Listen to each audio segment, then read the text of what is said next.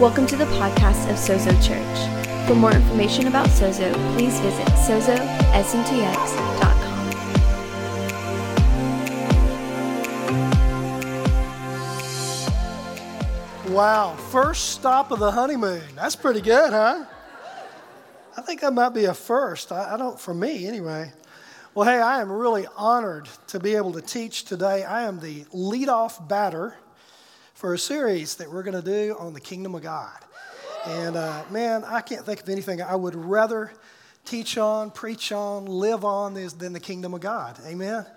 You know, about 15 years ago, a guy by the name of Dr. Miles Monroe wrote a book called Rediscovering the Kingdom. Now, I was thinking about that. It was a great book. I loved the book, but rediscovering is what caught my mind. Rediscovering means something is lost. How many of you know the kingdom of God is not lost? You know what's been lost? It's our understanding of the kingdom of God. Now, I want to say it had been lost. This was written 15 years ago. How many of you know on the forefront of churches all over our nation, all over the world, is the message of the kingdom of God? Amen? Nobody excited except me, okay? You know, when I was 22 years old, that's been a few years ago, in 1984, I had never really heard a message on the kingdom of God. And I remember going to this conference, and I'm at the conference, and this big guy gets up. He's probably about my age now. His name was John Wimber. Anybody ever heard of John Wimber? John Wimber moved incredibly in signs and wonders, and his message was the kingdom of God. And he began to talk about this dynamic rule and reign of God, this manifestation of God's ruling presence in planet Earth. And every once in a while, there's a message that will just pierce your heart, and it'll change everything. Have any of you ever had one of those encounters? You know, it might not have been a preached sermon. It could have been a song. It might have just been time with God. But your life would never, ever be the same again. And that's what happened to me. And so I began to just meditate. I began to just read the Word of God, everything I could find on the kingdom of God. And you know what I found? The kingdom of God is the central message of Jesus. How in the world did we miss it? How in the world did we miss it? And so, you know, people would invite me to come to places, and nobody ever asked me what I was going to talk about because they knew I only had one message. I was going to talk about the kingdom of God.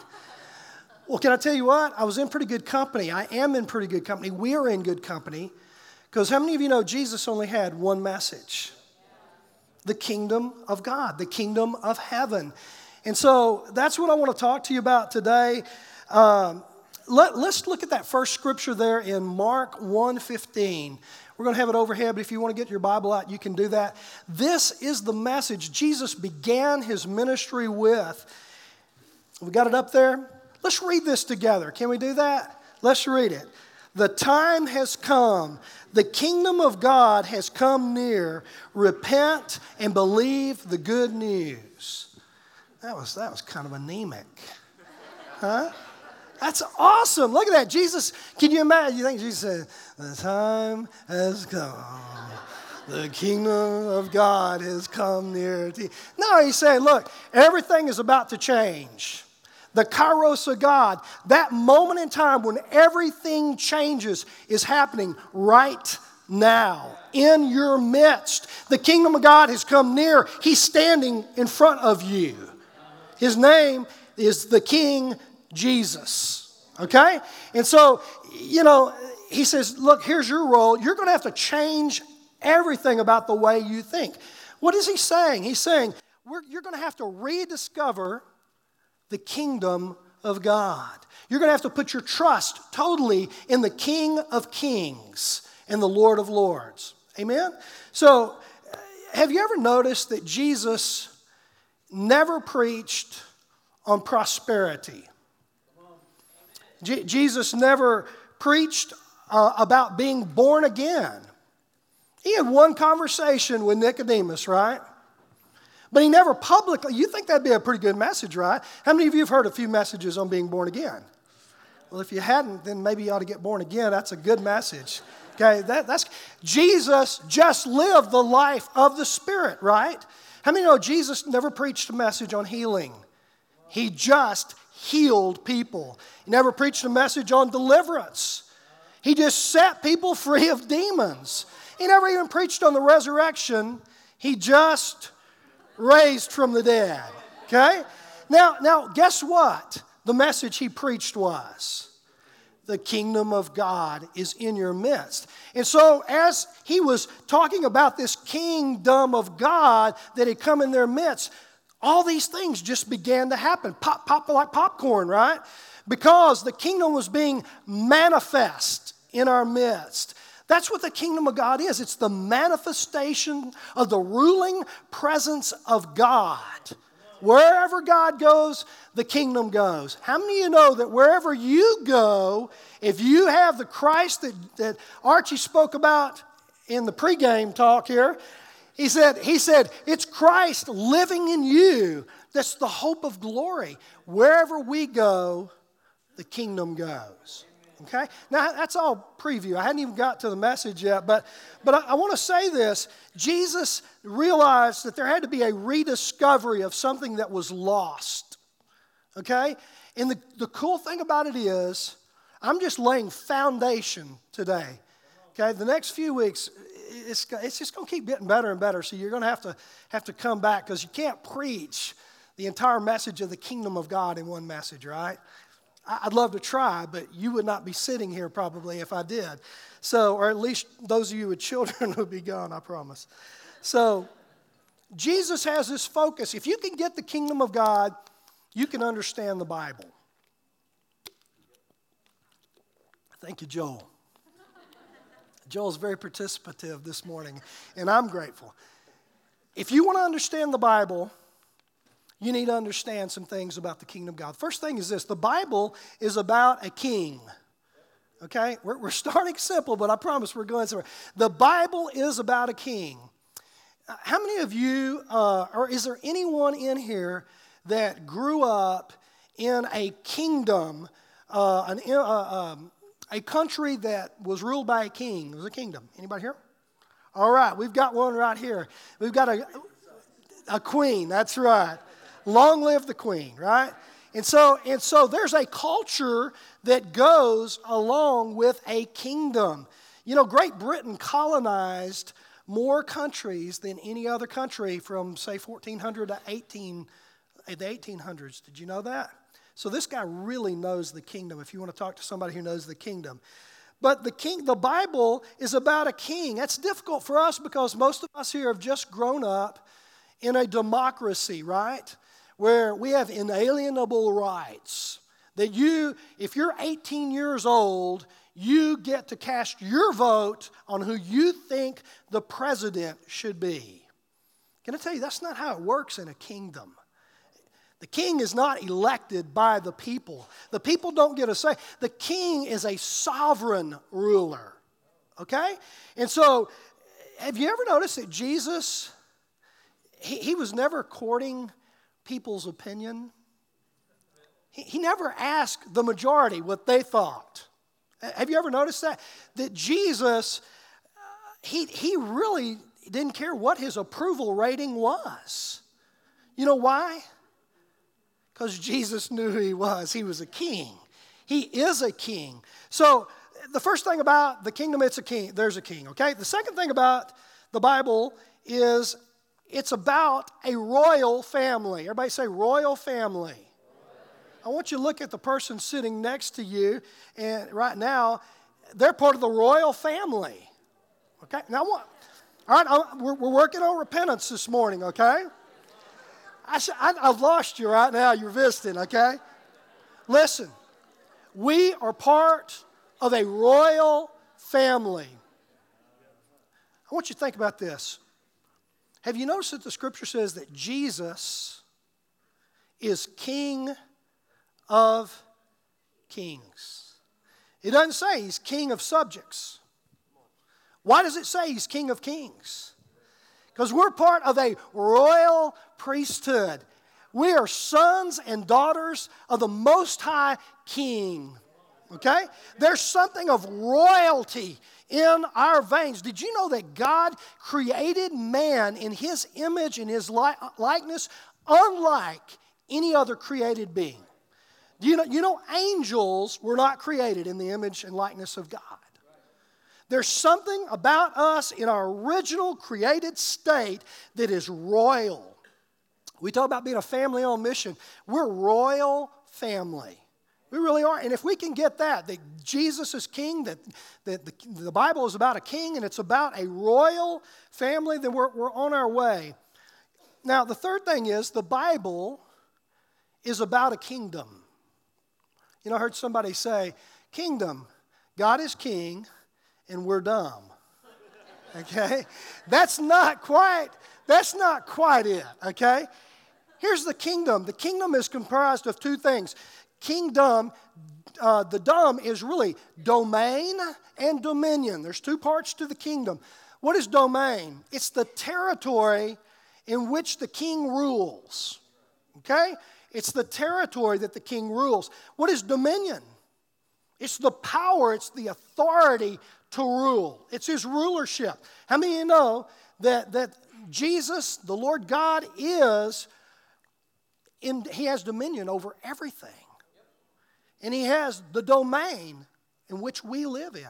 Now, there's some interesting things about planet Earth, and we're going to talk about that because we live in planet Earth. How many of you know that if you're going to live in planet Earth, you need a spirit, because you're created a spirit being, but you need an earth suit. Right? You need a body. You need a visibility here on planet Earth. Okay, just check it. So the Bible's about a kingdom. It's about a royal family. It's about a king. But the Bible is about a colonization project. Now, you didn't think you would get by without a little bit of a history lesson, did you? I mean, every week I've got to give you a little bit of history here. So America, have you ever noticed, Hugh, I might direct this at you, our one great Brit here. Hugh is now an American citizen. So maybe you've noticed this, that America, whenever people talk about American history, where do we typically start? 1776, right? How many of you know that America was a British colony? It was colonized by a number of countries, okay? But we don't tend to talk about that. We like to start right to that place where we declared our independence. Okay? Now, I want you to think about this. Really, a colony is a territory that is ruled by a kingdom.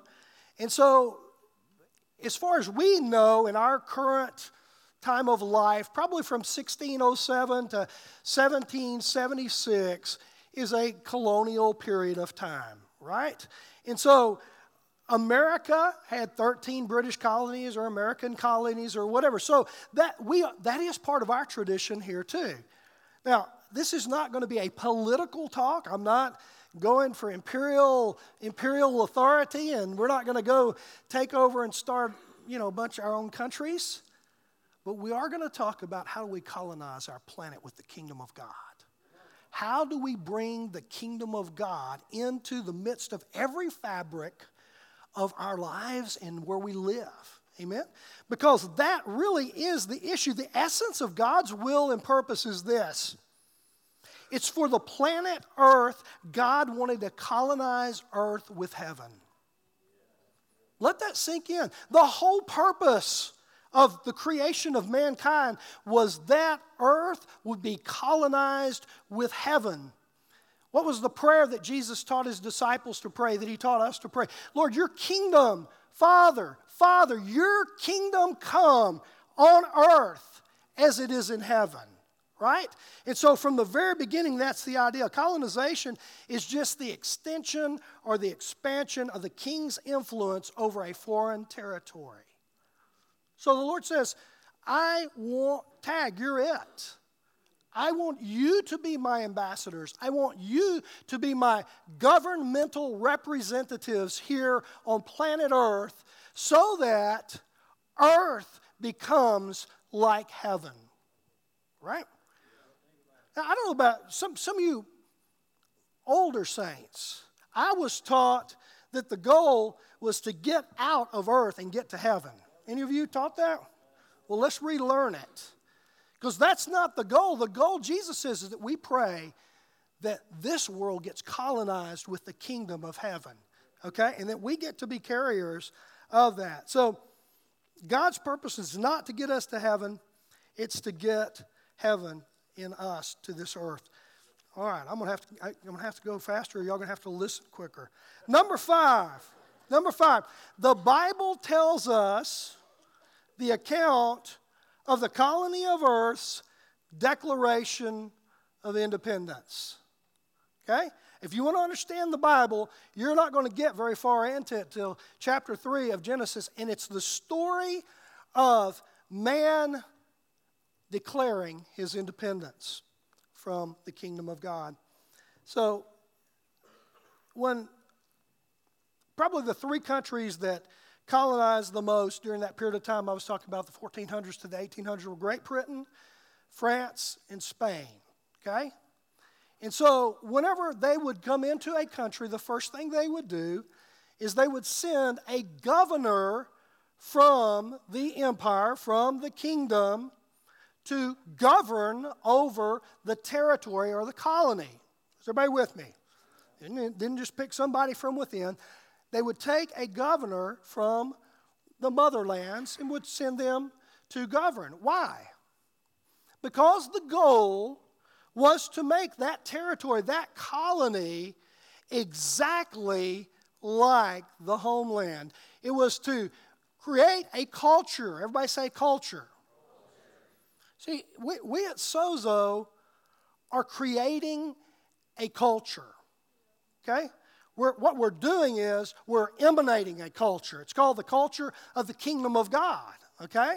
So, spoiler alert, that's the bottom line of this whole talk, is that we are people who are creating a culture. We're enculturating our world that we live in with the goodness of God, the kingdom of God, the dynamic rule and reign of God. And so they would get this governor, and the governor would create this culture in language, in food, in which side of the road you drive on, clothes, etiquette that you wear, architecture, all that stuff.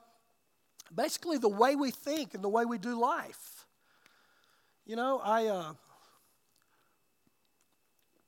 I'm always amazed whenever I go to places overseas and I find people, it's 110 degrees and they're in a building with no air conditioning and they have suits and ties on. Where do you think that came from? Somebody enculturated them, didn't they? You know, that's the kind of culture I like to break because it's just like, why do that? But somebody carried over a culture, right? Cuba. I'll give you a couple examples. Cuba, when you think of Cuba, you probably don't think of Spain. Spain colonized Cuba. There was a Spanish governor that came to Cuba, but there was a young guy in his 20s by the name of Fidel Castro. Castro overthrew the Spanish government, and he said, we're going to do things differently now. And so he espoused the philosophy of socialism, we would call it communism, and the Spaniards were out of Cuba. So for years and years and years, Cuba has lived the way they do because of the revolution that took place. One more example. That's Spain. For years and years and years, Haiti was colonized by the French. Okay? One day, a Haitian slave rose up and said, no more. France was expelled from the island. All of these are Caribbean-type places. Was expelled from the island. And how many of you know sometimes the revolutions are really glamorous and sound wonderful? But there's only one problem. When you expel the leadership that was leading your country, you're left to lead your country. All of the problems, you've got to solve them now. All of the issues of water and building and all the things, the infrastructure that goes into a country.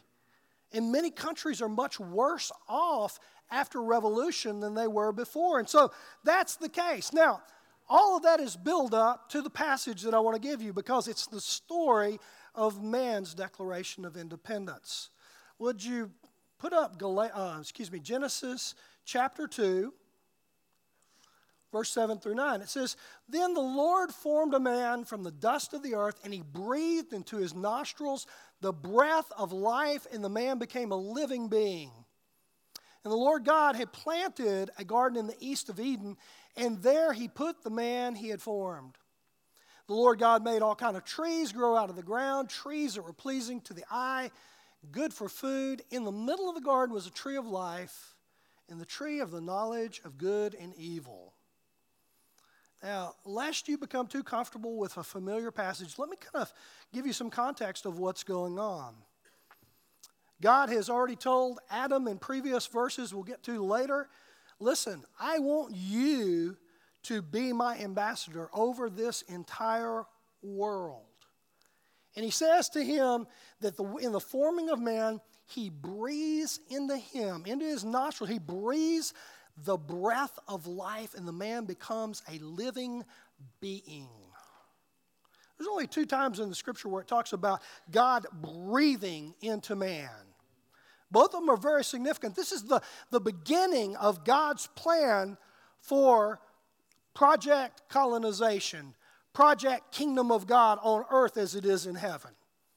Now, remember we learned that whenever something begins in a foreign territory, there's a governor who comes and gives oversight to it.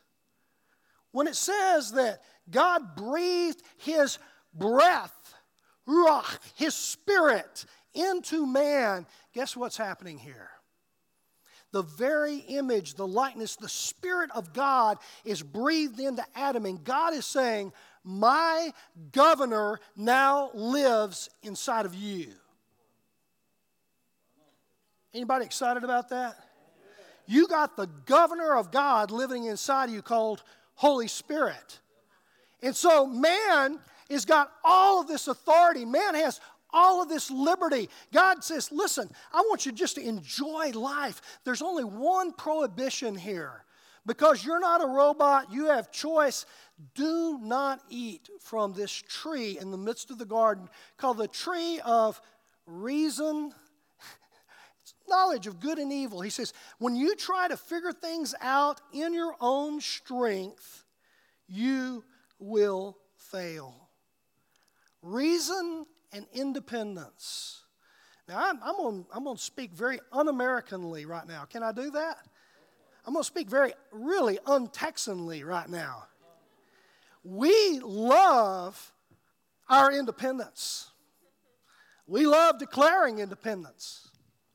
It's bred into our kiddos. They're independent. Can I tell you what? The issue God said was, listen, you've got 2 choices to make here. You can depend absolutely on me and trust me. Trust the governor inside of you because he will be your tree of life. He will teach you how to have fellowship with me. He will give you all you need for oneness with me.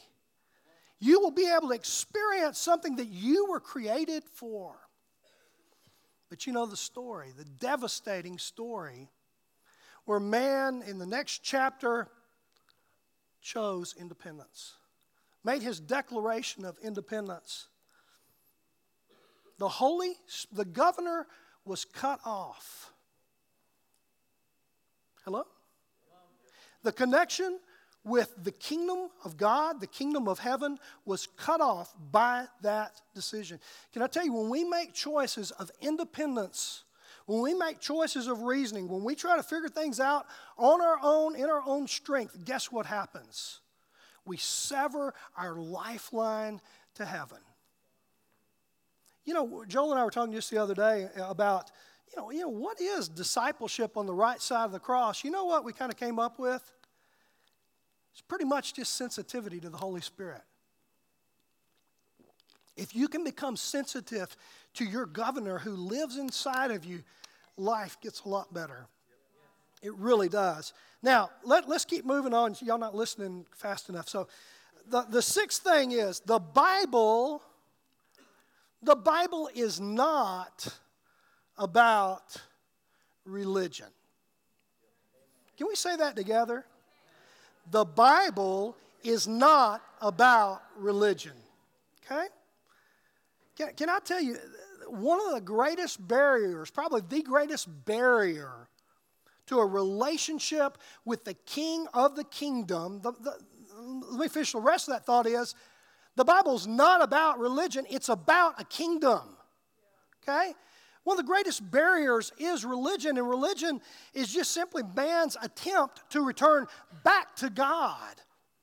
Can I tell you, all of our efforts will never return us back to God from the garden state until the governor is restored. Hello? I mean, we try all our best stuff, our best ideas and all that.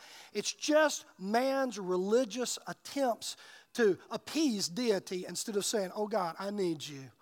I repent. I turn toward you. We're back to the first scripture we just read a little while ago in Mark 1:15. Jesus said that's the restoration. It's coming back to the kingdom of God. There are three world religions, the three largest world religions, the three major world religions, all claim Father Abraham as their founder. Hello? If you read through the Quran, you will find that Islam has a lot to say about Abraham. If you read through the Old Testament, Judaism talks a whole lot about Father Abraham. Christianity talks a whole lot about being the seed of Abraham. Now, there's only one problem. Abraham never claimed to start a religion. You notice that? God never promised Abraham a religion. He said, I'm going to bless you so that you can be a blessing to the whole world.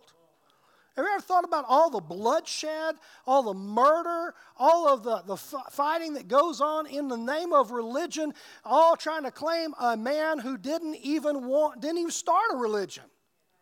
Hello? Let that sink in a little bit, how skewed everything is. And you know why it's so skewed? Because we've missed the mandate of the kingdom of God.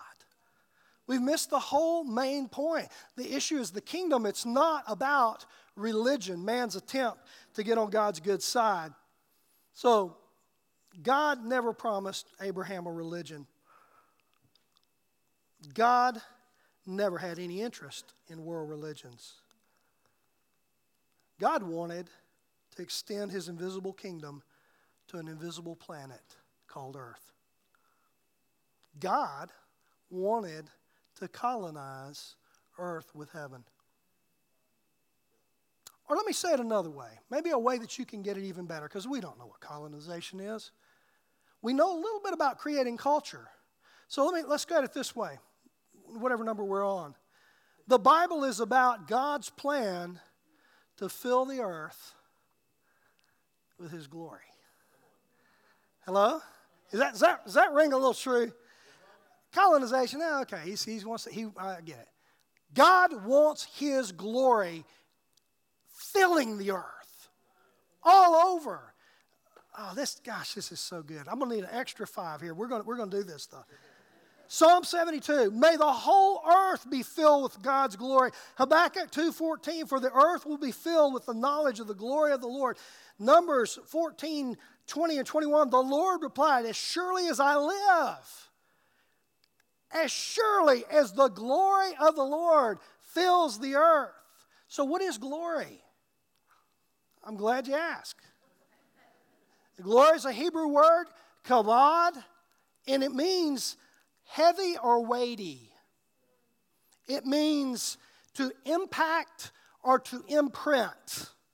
Heavy, weighty, impact, imprint. So the idea is the weight is so heavy that it leaves an imprint.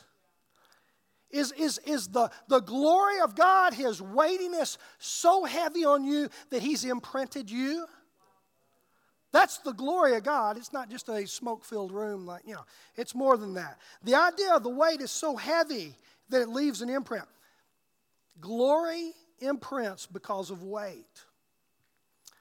Glory also means true nature or essence. It simply means culture. I thought that makes somebody happy. Glory means culture. God wants to fill the whole earth with His culture.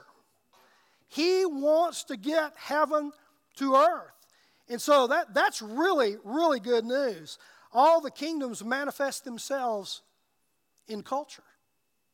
Every kingdom, whether it's Great Britain or France or what, you pick your place, they enculturate place. In 2005-ish, my family went to New York. How many of you have ever been to New York? Oh, wow. So y'all might actually get this one. So New York's an interesting place. You've got people from literally all over the world. I remember we went to the Brooklyn Tabernacle, and they had, I forget how many, like hundreds of different nations in their church. And I'm thinking, man, this is crazy. You're going downtown, you're hearing languages you don't recognize. You're smelling smells that smell great, but you don't recognize. You're seeing all kind of things. And you go into Little Italy, and then you've got a Jewish culture, and Jamaica, and you've got all these places. You've got Puerto Ricans that have imported their culture of rice and beans in them. They've been living 50 years in New York City. But they've brought their culture with them. Hello? Little cultures everywhere. Can I tell you what? Culture is not found in a country. Culture is found in its people.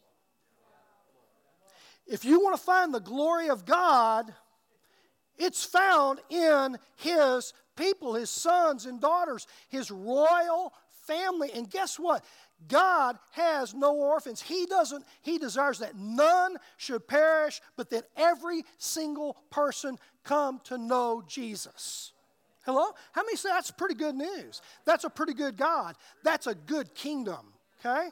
And so we're in this place, and I'm thinking through all this stuff, and I'm thinking, the Lord says, this is my glory.